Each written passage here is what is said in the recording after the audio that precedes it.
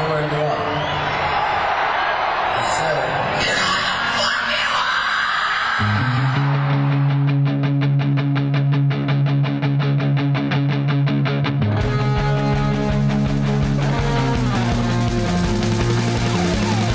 This is Appetite for Distortion.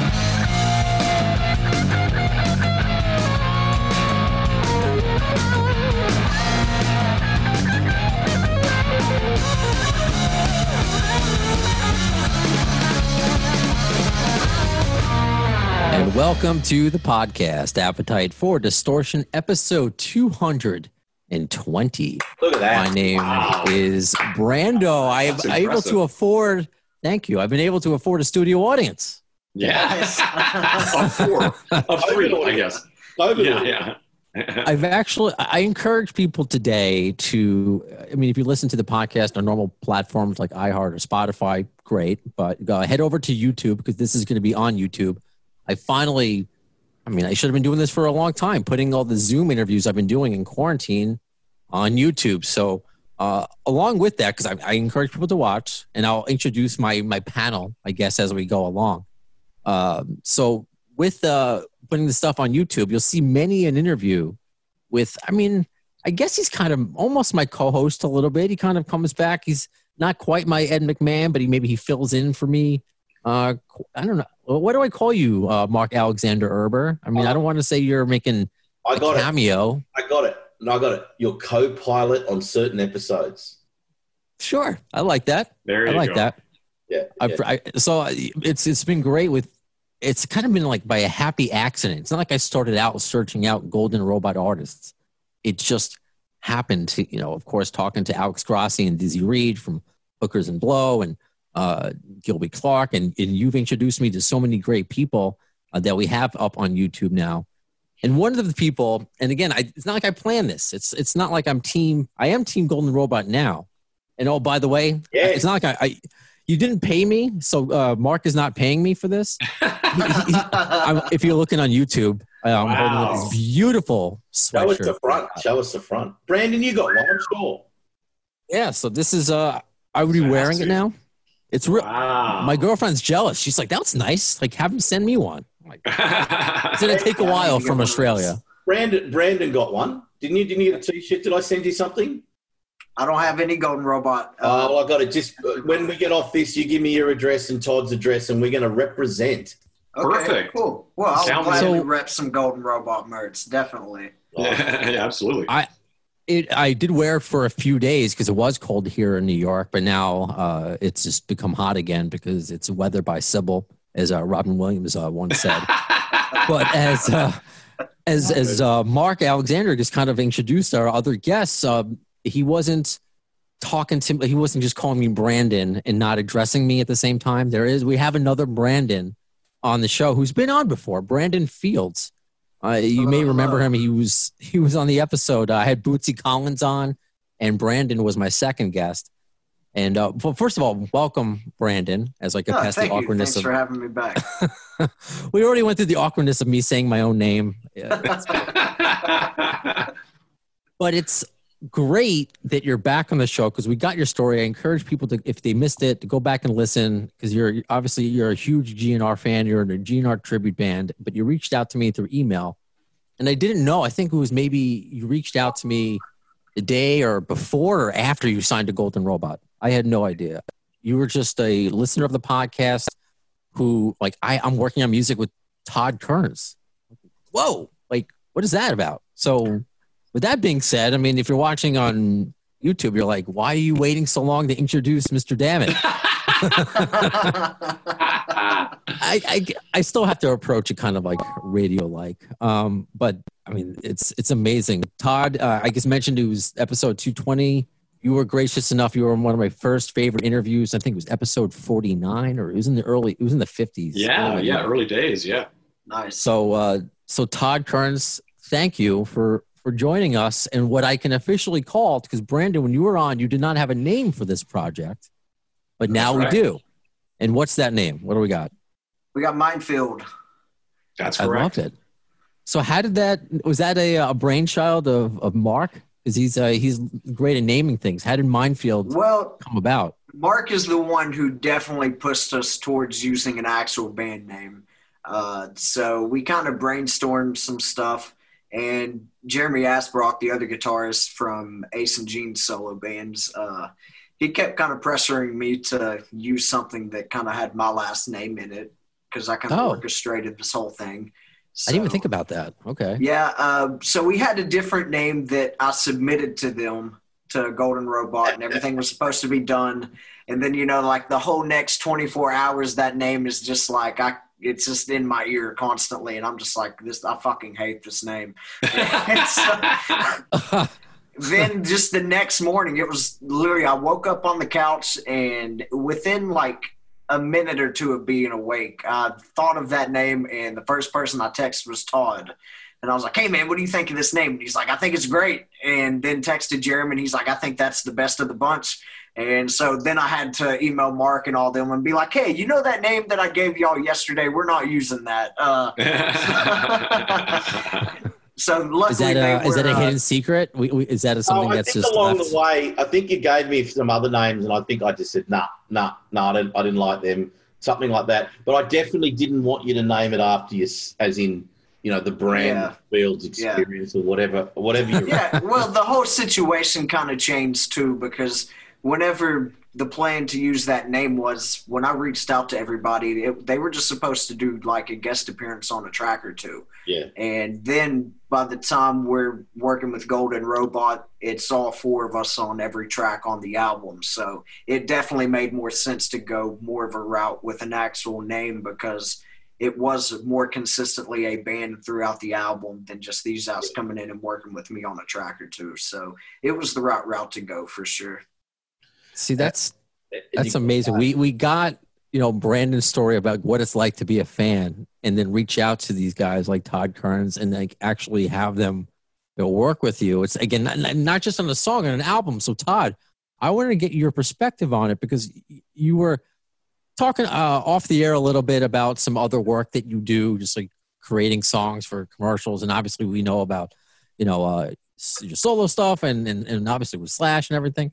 Right. So you must always be approached about people from people who want to work with you. How does that process? Because they can't all be as talented as Brandon. You must get instances of people wanting to work with you, and you're like, my email is yeah.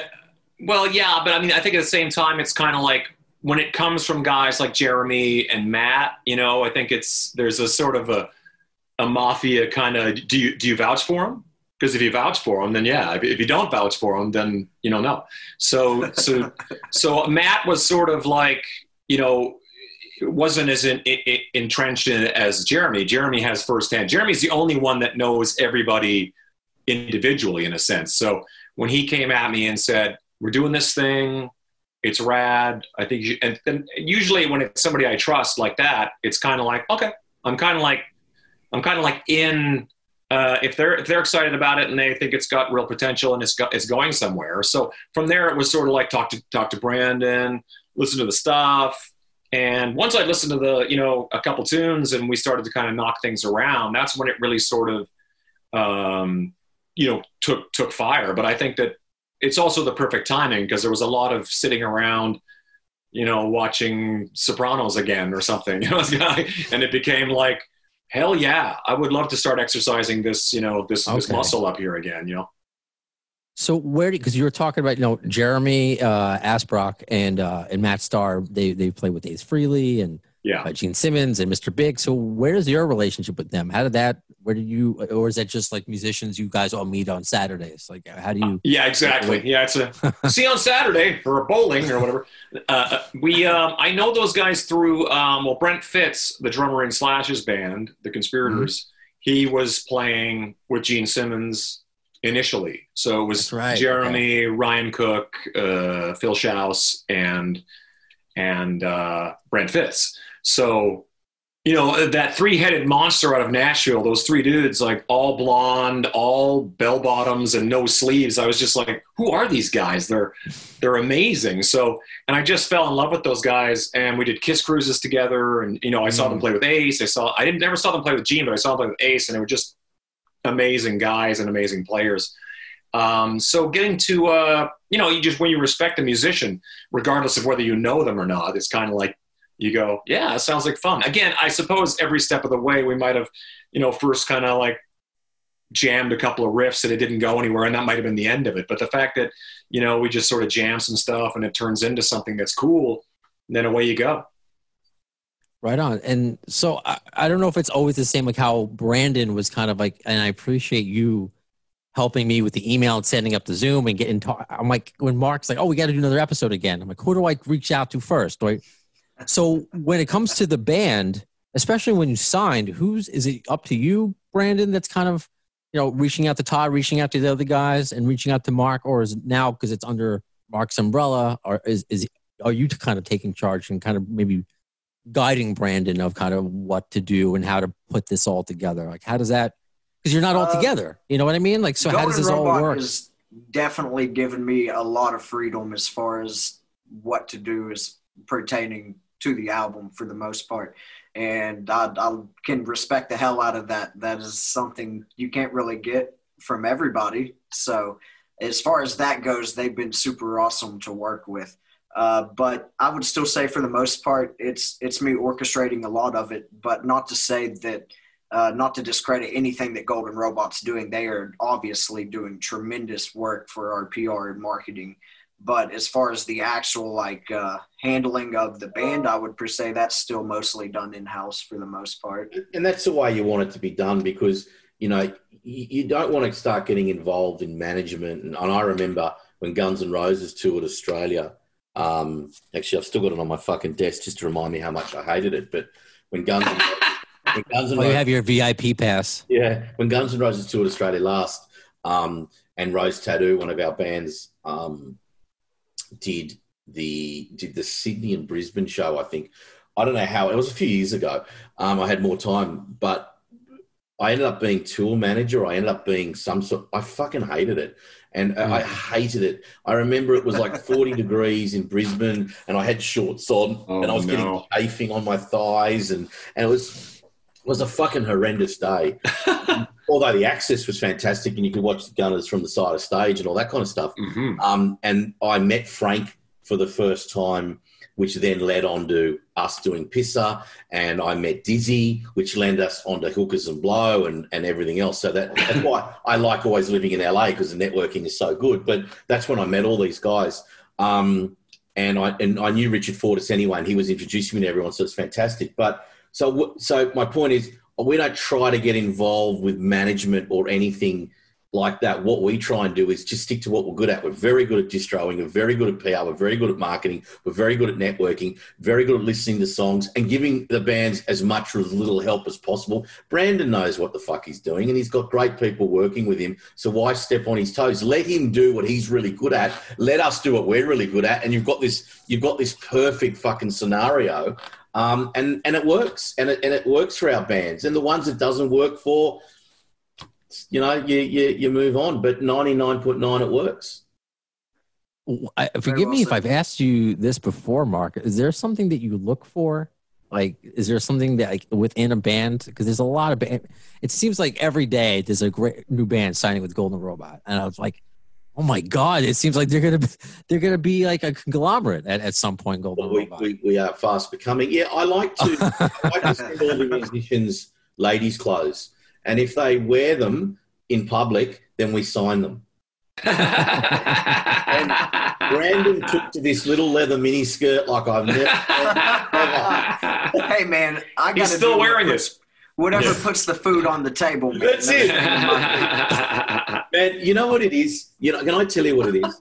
You've got all these different types of bands, right? And at the end of the day, it's about obviously the music. The music's got to be good. You don't want to be putting shit music out. But you know what it is really secondary to that is the people you're working with, because there's so much money involved in this. There's so much time, there's so much effort, and it takes so much effort to just get a single out and do it properly that you want to be working with good people and that appreciate. I mean, I had Kelly Nichols call me the other day and he said to me, mate, in 30 years of being signed to some of the most high-rated major labels in the world, I've never worked with anyone like you where I can call you on a Sunday and you'll pick up and answer the question and work with me, et cetera, et cetera. And I'm very passionate, as you know, Brando, about what I do. And I feel very fortunate to be in this position to have these record labels, et cetera, and work with guys like Brandon and Todd. I don't take that for granted for 1 minute. I feel very privileged to be in this position and to take their music to the world. But that gave me tears in my eyes. And it was just so, because you don't often get feedback, but not like that so personally. And I was certainly driving one of my supercars and I nearly went off the road, but it didn't happen. So it's all good.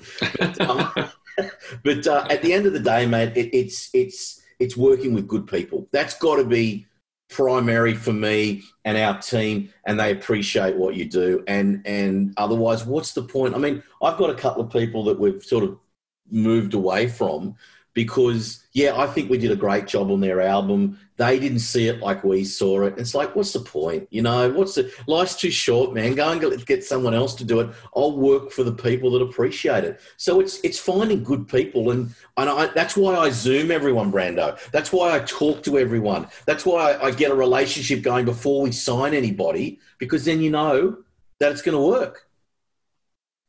Todd, you've been nodding your head the entire time. It seems like you seem to agree because obviously you've been around the block. The thing that comes to my mind is because it was just recently the anniversary of World on Fire, so you know what it's like to work for other labels. And is Mark just is he pulling a sheet over eyes? Is he just hyping himself up, or is he telling the truth?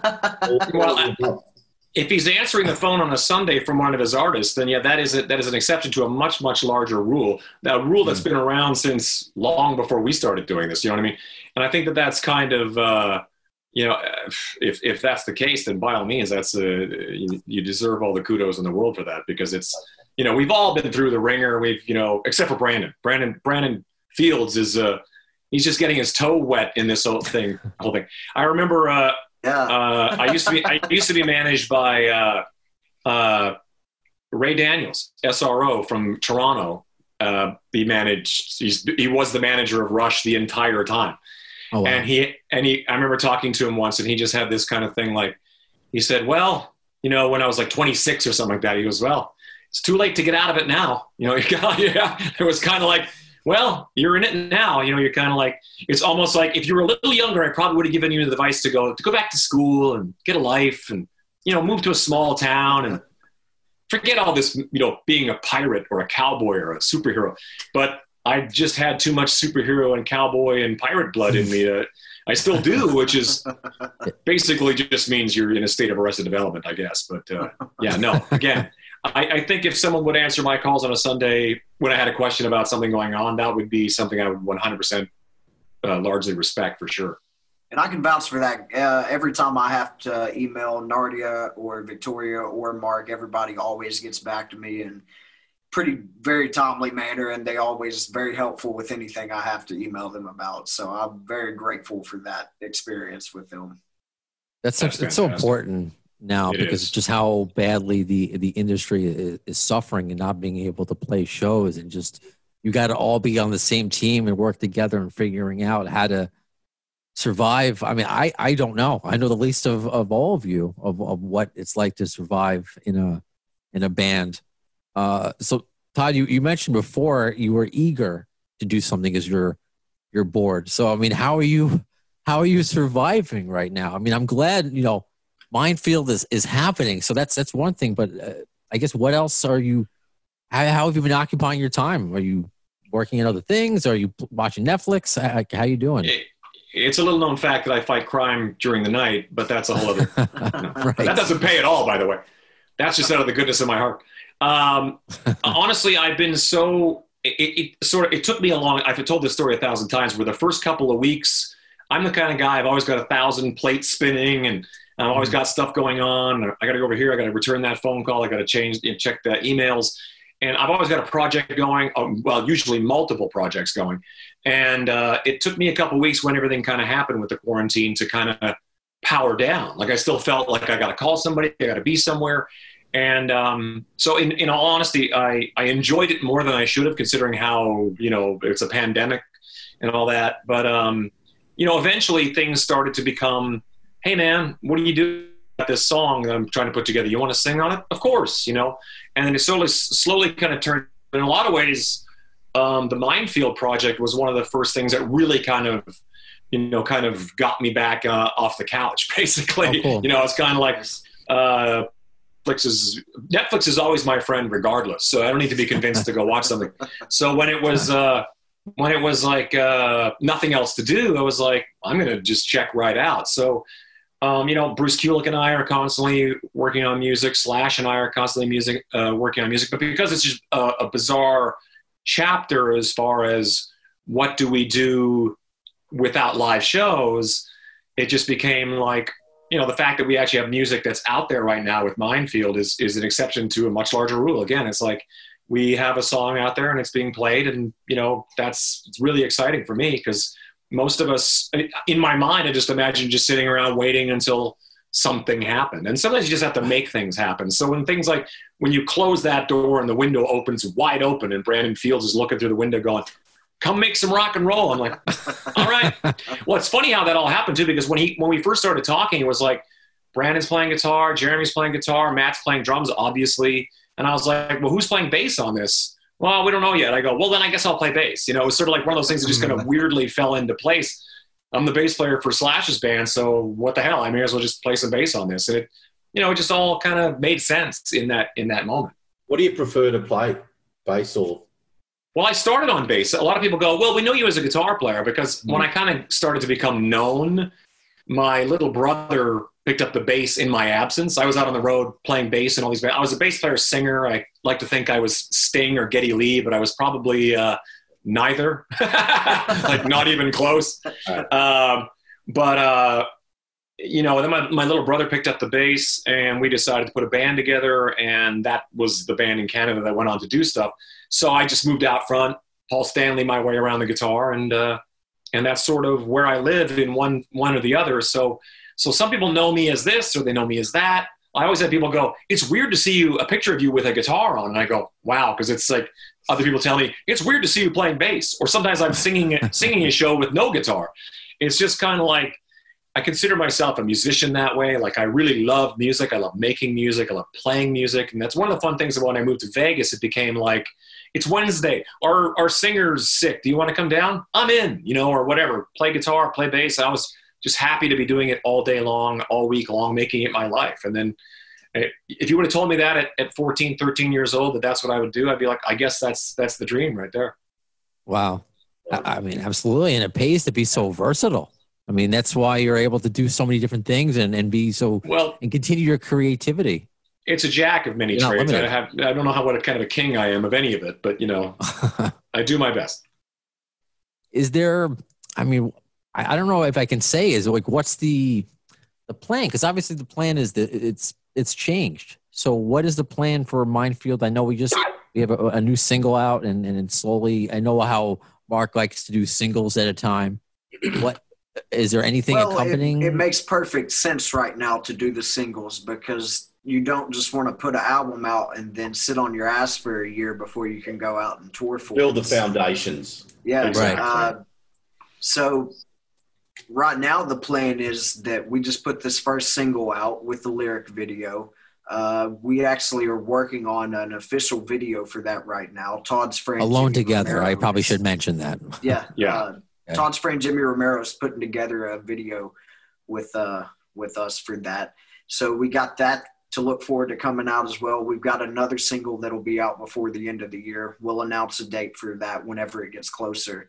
But, I mean, we've definitely got stuff lined up to where you're not going to get bored after one release, and we're not going to release too much to where, like I said, we've kind of, shot our shot too early. So I think the whole plan for this right now is kind of what I said. We just have multiple things to keep people interested, and I definitely love Golden Robot's approach to doing that. It's good because I've seen other labels put albums out like in the middle of the pandemic, and now those bands don't have anything else to promote right now. The good thing about your music is, and with Todd and the other and all the other boys involved, is it's very authentic and it's good music, and it's sort of really right for this time, 2021. It's really right for this time. I mean, can you imagine when these guys can play live? It'll fucking blow the roof off places. So this is the kind of music you want to hear on vinyl, and this is the kind of music you want to see visually with video clips, et cetera, et cetera. So it's almost, it's relative to today, no doubt, but it's almost old school as well. Like when you listen to Alone Together, and I've got to say to you, Brando, and answering your question before, I try to sign stuff. And obviously there's a huge team involved. It's not just me deciding. Yeah, sure. Sometimes if I just fucking love a song, we just want to be associated with it. And when Brandon was sending me the demos, I just got it up now. There was 4 or 5 demos.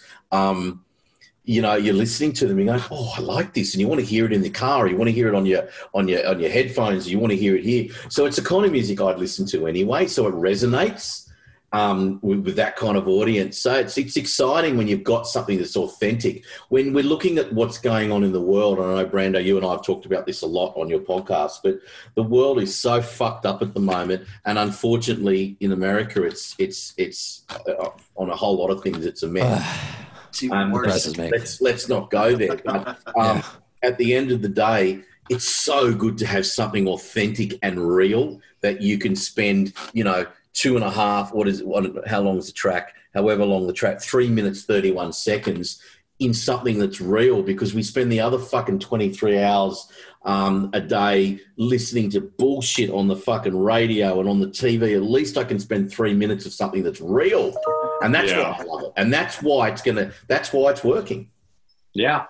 Yeah, that's actually a really good way to say it, because I think it's also the nature of the song is we didn't really, even though the funniest thing about it is we were talking about it today, how Alone Together, really the concept of the title to me was sort of about the pandemic, in that we're all together currently. You all 4 of us are here together, but we're all alone at the same time. And it sort of created not just during a pandemic, but during this modern day of interaction with people. We talk to people all day long, but in text form, you know what I mean? Or in email form. And like I said to Brandon earlier today, I said, sometimes I'll run into somebody and they'll be like, dude, I haven't seen you in 3 months, high five. And I'm like, it feels like but I talk to you every single day. So I always have to go, oh yeah, right. Yeah. We haven't physically seen each other in a long time. So Alone Together in and of itself sort of, but I think that the together part to me is the important part. So it is meant to be somewhat uplifting. The song itself comes off as fun, as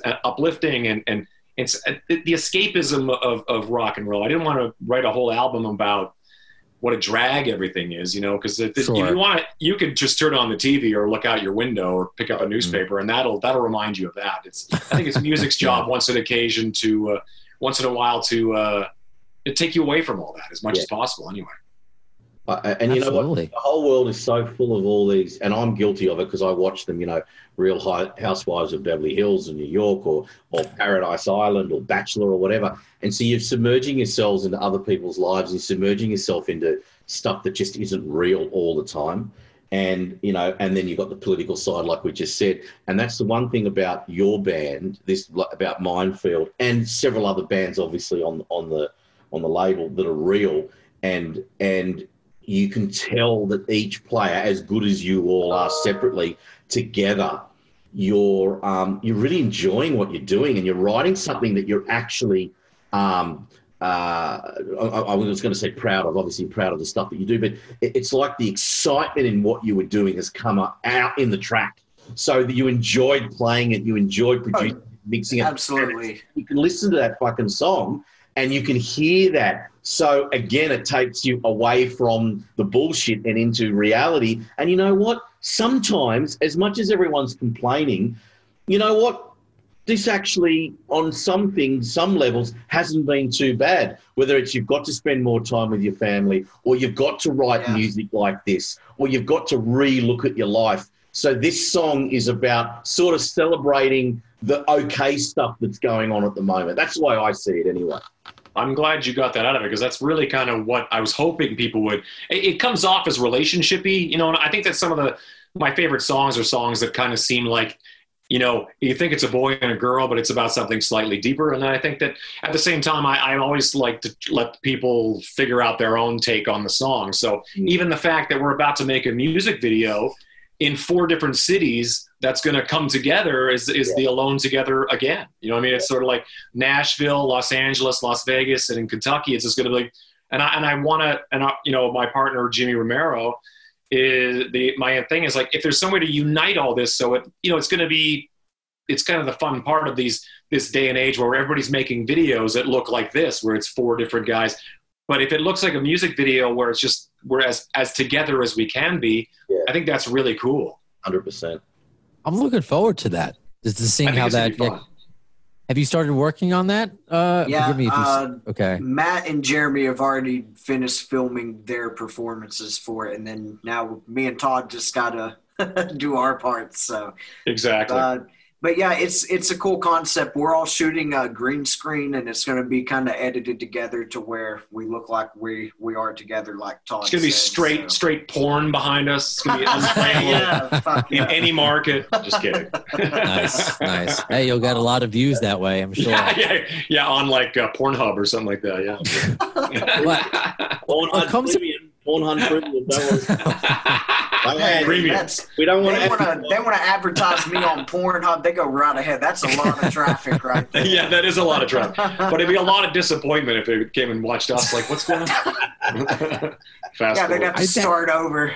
Yeah. I think that actually reminds me. There have been like music videos that somehow end up on porn sites. Really? I think even during the whole, GNR leaked stuff. I think they're even leaking stuff on porn websites sometimes. I'm like, so not because it's X-rated material somehow, just because it's I think only Rammstein's stuff gets on there. I remember that one. Good Lord. They're allowed. They're allowed. You probably put the "It's So Easy" video up there. Sure. Oh, maybe. Sure. Yeah. But what comes across, and I've said this, Mark he's the founder and CEO of a record label, but he comes off as a fan. Yeah. Todd, you travel the world, you're successful, but you're still a fan. Brandon, I mean, you're on your way, but that's why I had to, have you on in my fan obsession segment. Yeah. So I got to ask you then, and that's one of the blessings, again, from this pandemic for me is being able to do more of these video interviews. So I get to see Todd. I get to see, people who I interview instead of just always being over the phone. So Brandon, were you, because I can't help but geek out and be a fanboy sometimes. Were you like, hey Todd, let's go play some Age of Electric, or let's play some World of Fire, or your other bandmates. Let's play some Kiss. Has that happened? Yeah.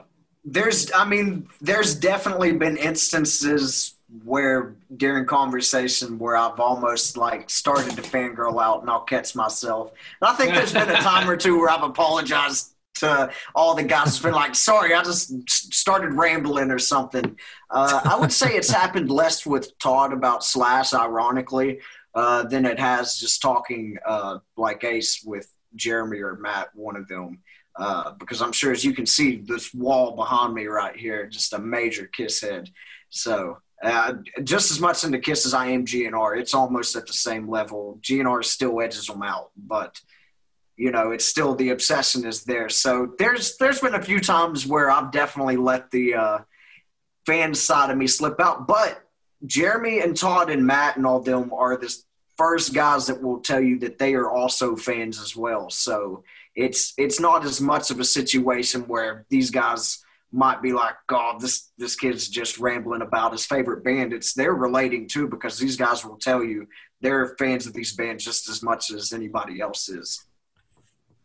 See, that's how I feel, Todd. If I ever, and I've said this before, if I ever, one day get the opportunity to interview Slash, I feel like I would just geek out to him, not even about GNR, about horror movies. I'm a huge horror movie freak, and I love that he's so into it, and Del James, and I guess you can see him geeking out now, a little bit about it. It's nonstop. He's one of those guys, and I have quite a few horror movie friends because I love horror movies, but I'm actually like more of a movie buff than I am a horror movie buff. Okay. So I'm saying like I like good movies. So whether it's a drama or or a you know or a horror film or a science fiction film, as long as it's you know, there are people who like science fiction and will just watch all science fiction, bad, good, doesn't matter.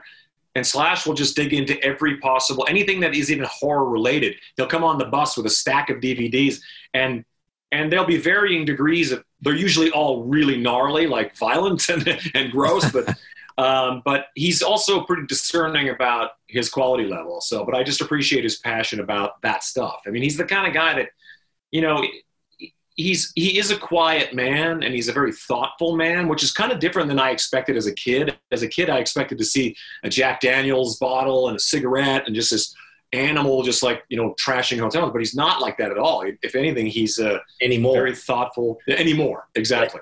He's a very as Gilby Clarke said, he goes, "I don't know that Slash. I knew a different Slash, you know." Oh, wow. And but he's you know, but I think at the same time, whether he was that party guy or not, he was still a very thoughtful and very intelligent guy. So you talk to him about like horror movies or books or dinosaurs or reptiles. He whatever he's into, especially guitars, stuff like that, he is really knowledgeable. So it's like, you know, but again, he's a dude. He's a regular. And the funniest thing is when you spend as much time with him as I have. I remember one time doing this Aussie. We did it was a Conspirators tour, but we were following along with Aussie's. It was supposed to be a Sabbath tour, but Tony Iommi got sick. The Aussie and Friends tour. And it was Aussie and Friends, exactly. So he had Zakk Wylde, Gus G, Geezer Butler, and Slash. So I remember, like, I was telling a story to a friend of mine. I was like, dude, I was standing side stage, and Geezer Butler was right there, and I was totally tripping. Zakk Wylde, Gus G, Ozzy, Tommy was playing drums, and then I go, and Slash was there. You know, like if I didn't play with Slash every day, I would have been like, dude, Slash was there, and Geezer, right. You know. But it's just, you know, you become accustomed to it. And I think that's kind of the beauty of my relationship with him, is that we, you know, I generally consider him, you know, one of the go-to guys when it comes to like friends and want to talk about. We just send shit back and forth. Have you seen Nurse Ratched on Netflix yet? Yeah. That kind of thing. It's just totally normal, totally cool. You know, I love that. That's why I asked you before, Todd, and I asked this of, you know, yeah, we can get all the rock star stories, but what are you watching? You know, I get a kick out of that. You know, that's what I would get a kick out of, you know, Slasher, because any of you, talking to, you know, Mark about BS stuff, not always just the rock and roll lifestyle. Right. So if you're, and you can just, if you can say pass, or you can make a fart noise if you don't want to answer, is there anything you could tell us about, you know, what you are working on with Slash, or what we could possibly see? Because I know Miles is doing solo stuff. Yeah. I know Slash is, because of Megan, she's so cool with posting and updating the fans about other things that he's working on. Is there anything that you can possibly let us know about you guys working together coming forward?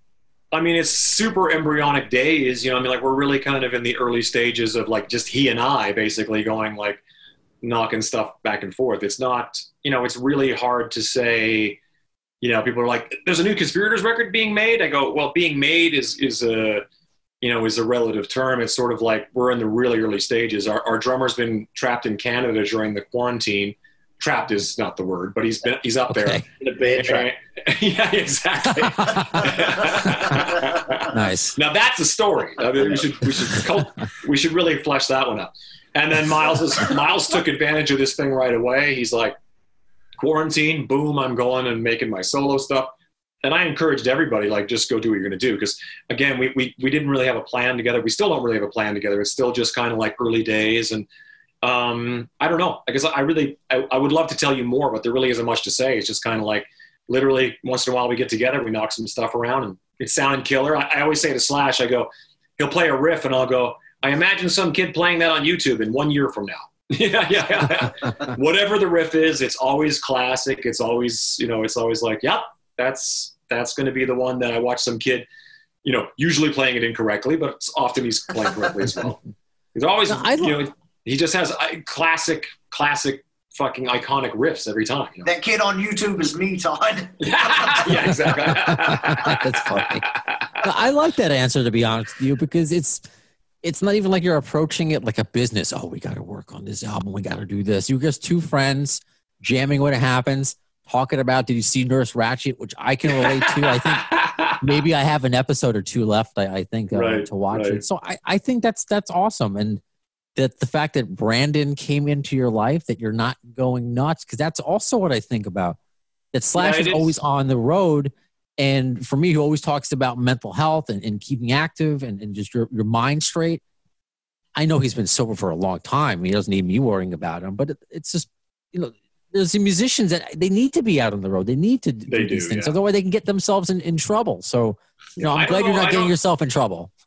He's a very strong. He's one of the strongest people I know in multiple ways. So I actually I never really think of it that way. Like I've never really been that worried about him, but I know he is. I've never known anybody to have the energy he has when it comes to creativity and productivity. Like I was telling the story, I think I probably told it to Brandon, where he would say stuff like, "Let's get together on Tuesday," and I would be like, "Okay," it was like back years ago. He was doing Guns N' Roses, probably on that run that Mark did with him. And I remember him saying, like, let's get together next week on Wednesday. And I go, okay, great. And I hang up my phone, and I just randomly looked at some Guns N' Roses dates, and he was flying from South Africa back to America the day before. And I was like, you want to get together and rehearse like the next day after, like, because I'm crippled by jet lag. I'm just like, no, hello Netflix for a couple days, then I'll get back out into the world. He's just like, and I always appreciate that about him. I think it's really kind of rubbed off on me in a lot of ways, as far as I've always been pretty like, always got something on the go, but you always kind of feel like, well, if he's doing that, then, Wow. No, I think that's great. It's a work ethic thing. I think he's just really has it, And it seems like it's rubbing off on all of you guys. If it's rubbed off on you, Brandon obviously had a good amount before you guys connected. And Mark, I mean, what did you say? You have 7 labels? 9. You have 9 labels? Wow. We bought into a label in Colorado. How do you sleep at night and not go like have anxiety just keep you up? Well, I don't. Being an entrepreneur, I don't get involved in any bullshit. I actually sleep really well. But Good. There's your answer. And the story, Brandon. I've been married 4 times. Fair. And this my 4th marriage now, which is the best one I've had. We live separately. So she lives on this floor down there in her 3-bedder, and I live in my 2-bedder. And so we come together for dinner and, whatever else. And then I just go to my wing and she goes to her wing. It's unreal. So I can stretch the air conditioning on, even when it's freezing outside, put the air conditioning on, watch TV, do whatever I want to do, eat chicken wings in bed, whatever I want to do, I do.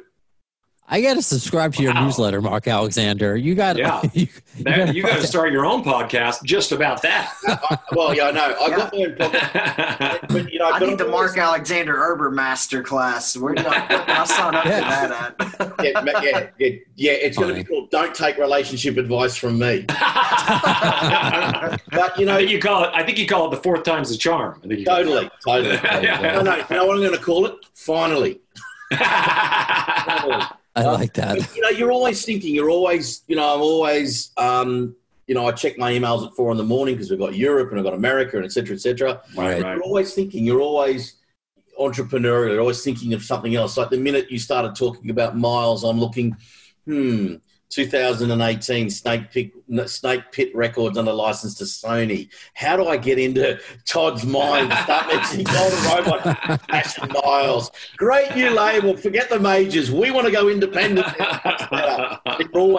You're always thinking, first way, get Todd to wear a Golden Robot T-shirt to band practice. Right? There you go. You're always thinking.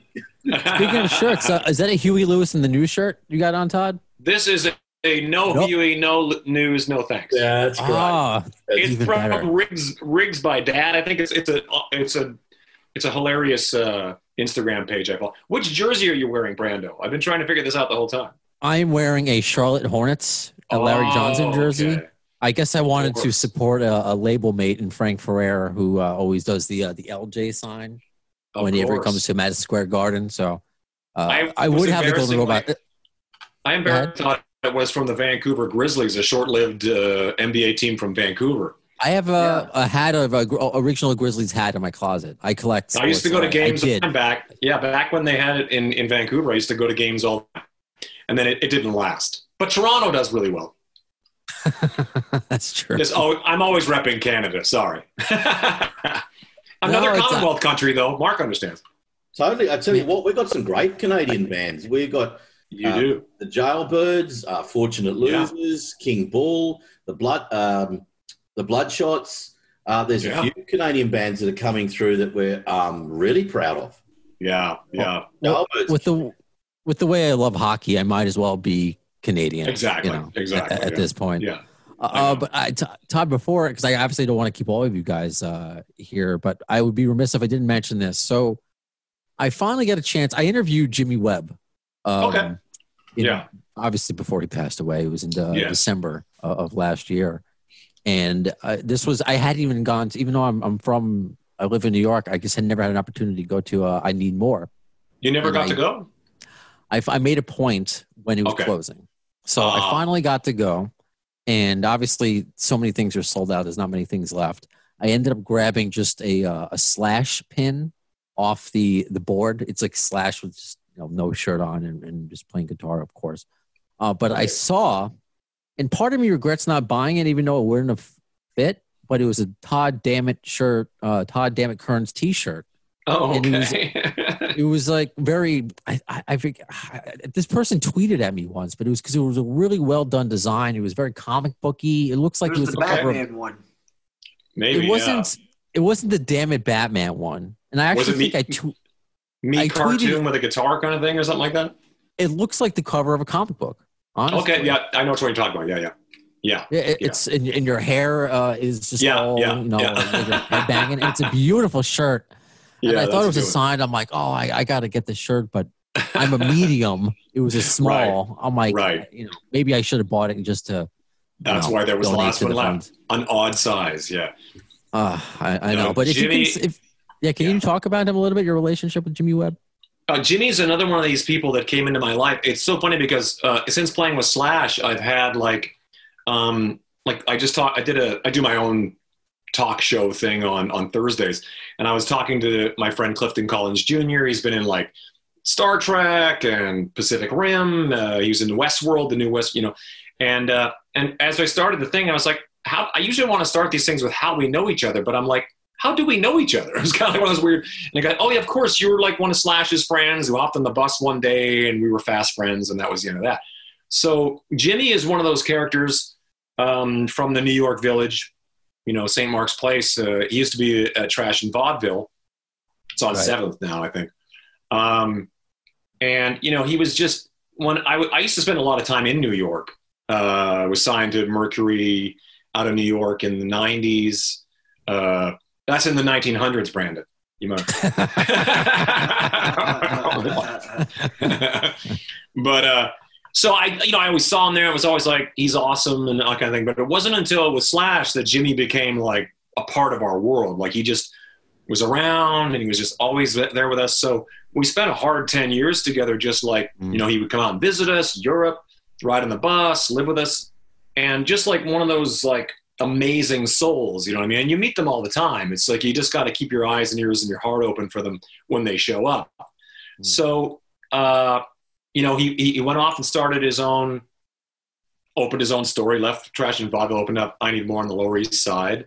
And we were always there. We were actually always at Trash and Vaudeville too. So now we were always, whenever we were in the city, then we'd be hanging out at his place. So, he was just, the fascinating thing is you don't know how far someone has reached until they're gone. Like, and then all of a sudden everybody comes out of the woodwork, from Debbie Harry to Iggy Pop to Ewan McGregor. And we're all just like, just inundation of love and celebration of his life, And I think if you knew Jimmy, he was just this big beaming ball of light. Like he would just, I had a bass made, my intention was to have a bass made for him, a kind of hot pink of my signature bass that I do.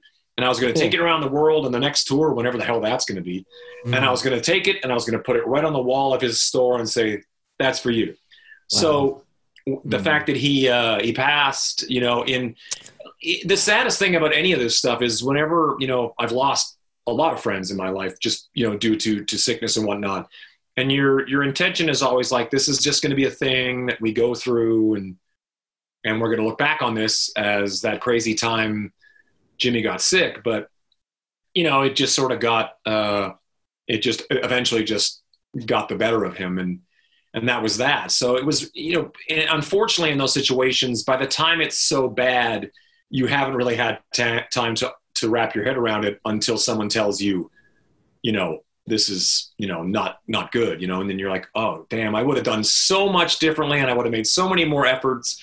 But of course, it's during COVID and all that, which was the worst. So by the time we knew that it was very serious, obviously it's always serious, but by the time we knew it was really serious, right, there was nothing any of us could do, even to go and say goodbye and anything. So, but at the end of the day, Duff McKagan and Slash and Ewan McGregor and Debbie Harry and Iggy Pop and all of us, we just love him to death. And, it's one of those amazing things. I wrote a song about him and I'm going to try and include it on a solo album or something down the line.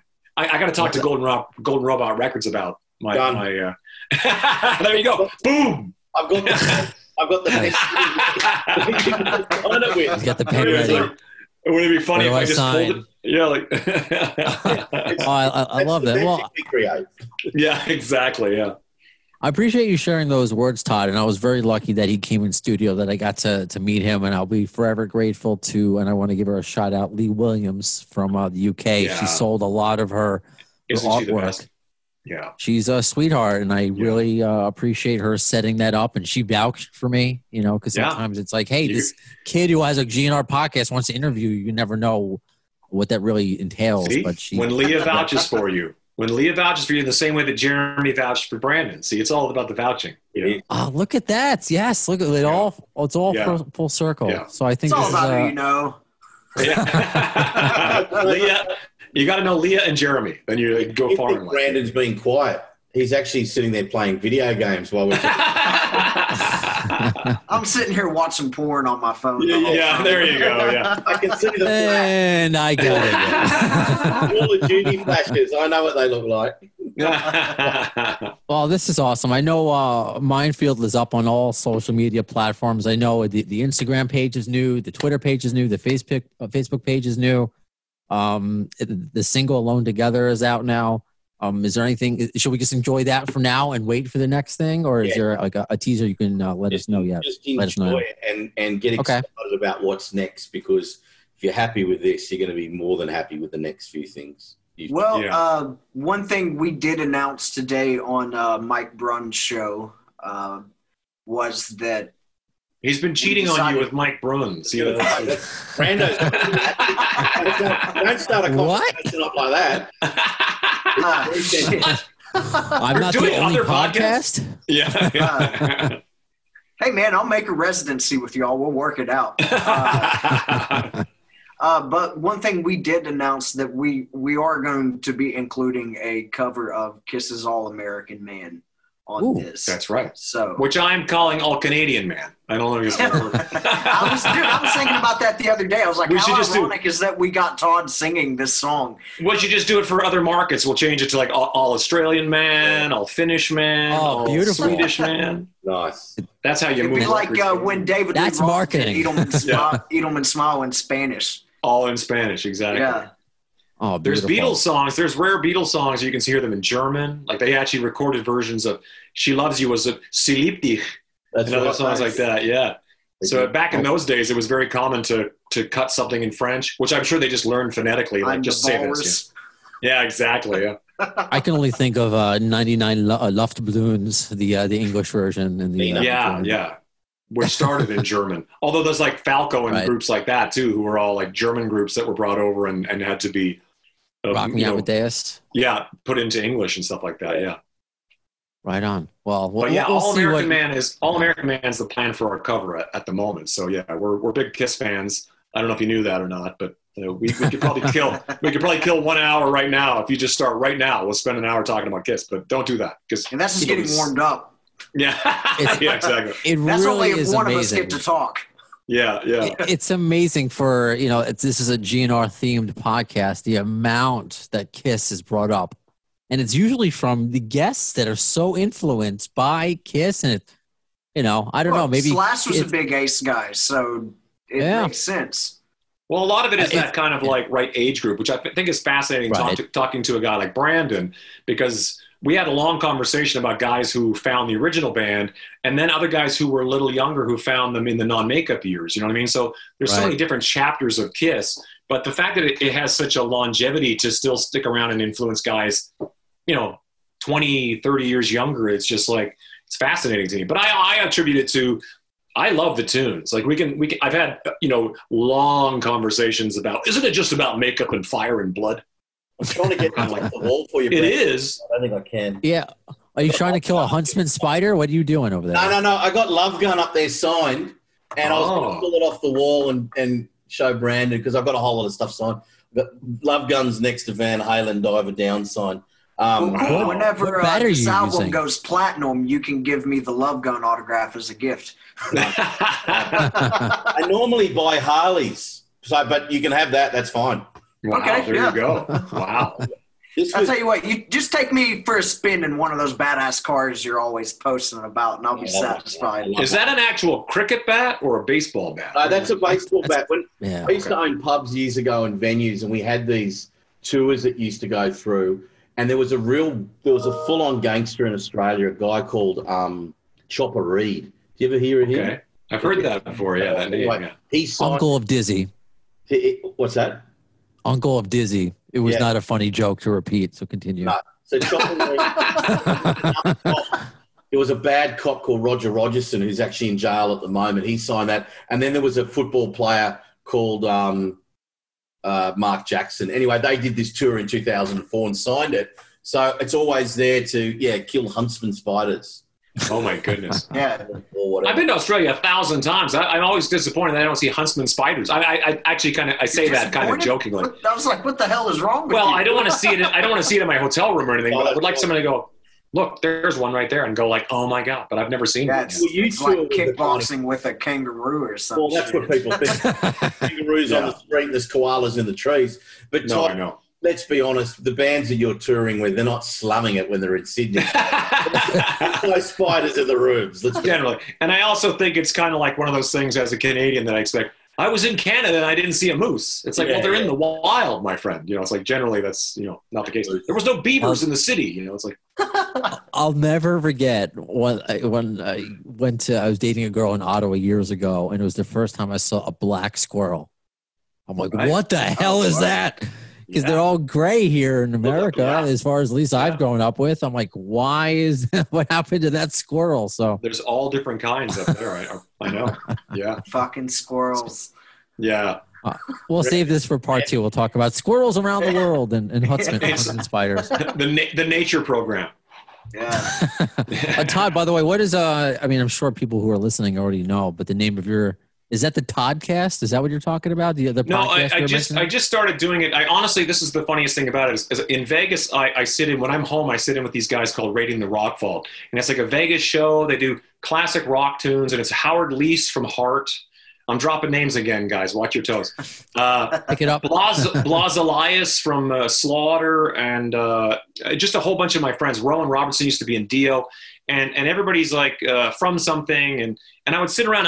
I'm such a rock fan that I'll sit in the dressing room going, "Hey Howard," and I'll just start talking about. I heard Barracuda on the car ride over. What guitar were you playing on that? And he'll just tell you a story, and I'm like, and every time I have one of these conversations with one of my musician friends, I think to myself, man, who wouldn't want to hear this? Like I know how much of a nerd I know. Not everybody wants to hear this. My wife just immediately turns into like white noise, just like.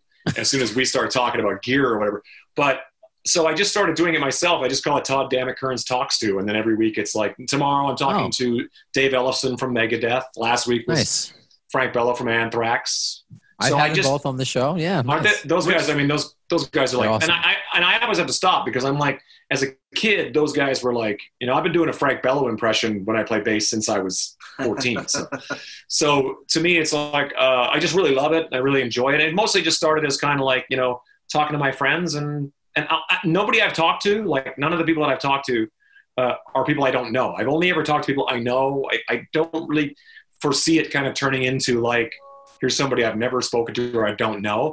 I think that might be kind of fun, but at the same time, it's like everybody I've talked to has been, because it's a long list. When you start going down your list of like all the musicians I know, all the people that I really appreciate, actors, comedians, So eventually, sure, it'd be great if somebody I didn't know wanted to talk to me, that'd be great too. But in the meantime, it's just been like, I'm talking to Blas Elias right away. Nick Reese from Joyous Wolf, great band. Chris Jericho, the wrestler, and Fozzy, obviously. Sure. So, just all these guys are all guys I know from years of playing. Chris Jericho, the wrestler, what? Yeah. The singer for Fozzy's also a wrestler. Yeah. And he's Canadian. Exactly. So wait, what hockey team do you root for? Because he's a Jets Winnipeg fan. Jets. Isn't Brent He's Fitz? a Winnipeg Jets. Yeah. Oh yeah. So those is guys are Brent hardcore Fitz, Jets right? fan. Yeah. Yeah. Absolutely. Yeah. So and you okay, right? And so who do you root for then? Well, I grew up in a town. Oh, you're the in a province. Knights. Yeah, you're the Golden Knights now. The Golden Knights here in Okay. Vegas. Yeah, but I grew up in a town in Saskatchewan, never had a national hockey team. So in a lot of ways, the Jets were the closest. But of course, when we were kids, Edmonton Oilers, Wayne Gretzky was like a god, and he's still a god in Canada. Really, probably a god in certain parts of the states. So that was kind of our team. But as I've I'm living in Vegas, and I wave the Knights flag high because. It's literally like one day there was no hockey in this town at all. And the next day that Knights logo is everywhere, like on the cars, on the shirts. And it's like, I watched it. It feels like Canada. Like it just immediately turned into a hockey town overnight. Oh, you must have loved it. You must have It's felt the it right best. now. Yeah, we love it. And the games here are out of control. Like for old school guys who would go and see like the Rangers or say Detroit or Boston, to come to a Vegas game, it's so entertaining, but a lot of the old school guys get really pissed off. Like, it's like a Vegas show. I go, well, it's in Vegas. What are you going to do? Yeah. There's showgirls and pyro and like all kinds of nonsense. It's great. Well, I was hoping to maybe play them in the Stanley Cup final as an Islander fan, but that's I know. Actually, I'm excited for yet. the Islanders, though. I am excited for the Islanders. Well, we'll see. Maybe that's what we should do. Todd, if you ever want to do a hockey podcast, let's do it. Let's do it. I have cousins. This was I have fun. cousins who have been in the NHL, so we could go a long way on this. Yeah. Oh wow, awesome, Yeah. very cool. Yeah. Well, Todd, it was awesome just to speak with you again. too, I know bro. I've wanted you to come back on the show for a bit, but I'm glad it happened this way with Brandon. I love that you didn't have a name for the band when you were originally on, and now it's I don't know. It was like we had a Now it's prequel. out. Now it's now it's out, and Mark, we've emailed back and forth. I miss you. We got to find the right time for you to co-pilot, and this was the right time. Yeah, let's keep doing more. And I've got to get you on my 7 minutes max. Oh yeah, absolutely. I don't know if I can control myself to only 7 minutes because And they never do. I have, I I've can't. never done one in 7 minutes. It's always fucking 20 minutes. I've got a 20 False advertising. It's like metric. It's a metric 7 minutes. Yeah. Totally. Well, this was so much fun. I'm sure we will all do this again, whether it's alone together or separately or whatever. To see He how said I it. in. He said the I did. catchphrase. I said the name of the movie in the movie. In the movie, exactly. Apocalypse Now? No one says that in the movie. So, that was like a Family Guy joke. I was just Yeah, watching. it Yeah, is, the Family Guy joke was like, I guess now we're going to have to die hard for. Oh, beautiful. Amazing. Well, thank you guys so much. I thank everyone for hanging out once again on another edition of Appetite for Distortion. Please leave a review or comment however you listen, iHeartRadio or Apple Podcasts, and follow on social media. That's where the conversation continues between the podcasts, and that's where you'll see I posted I shared You post the awesome Minefield stuff all the time. Well, thank you, including the especially Minefield the, lyric video. And the Simpsons comic that I sent you with the when you had Harry Shearer on that had the That's GNR right. reference in it. That's Man. right. That you did. See, I love this. See, Brandon even contributes. He produces this show sometimes. Hey,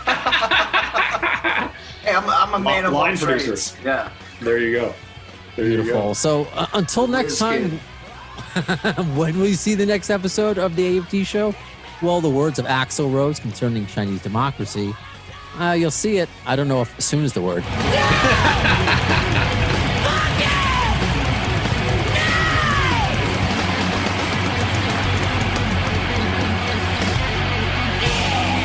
Thanks to the lame ass security, I'm going home.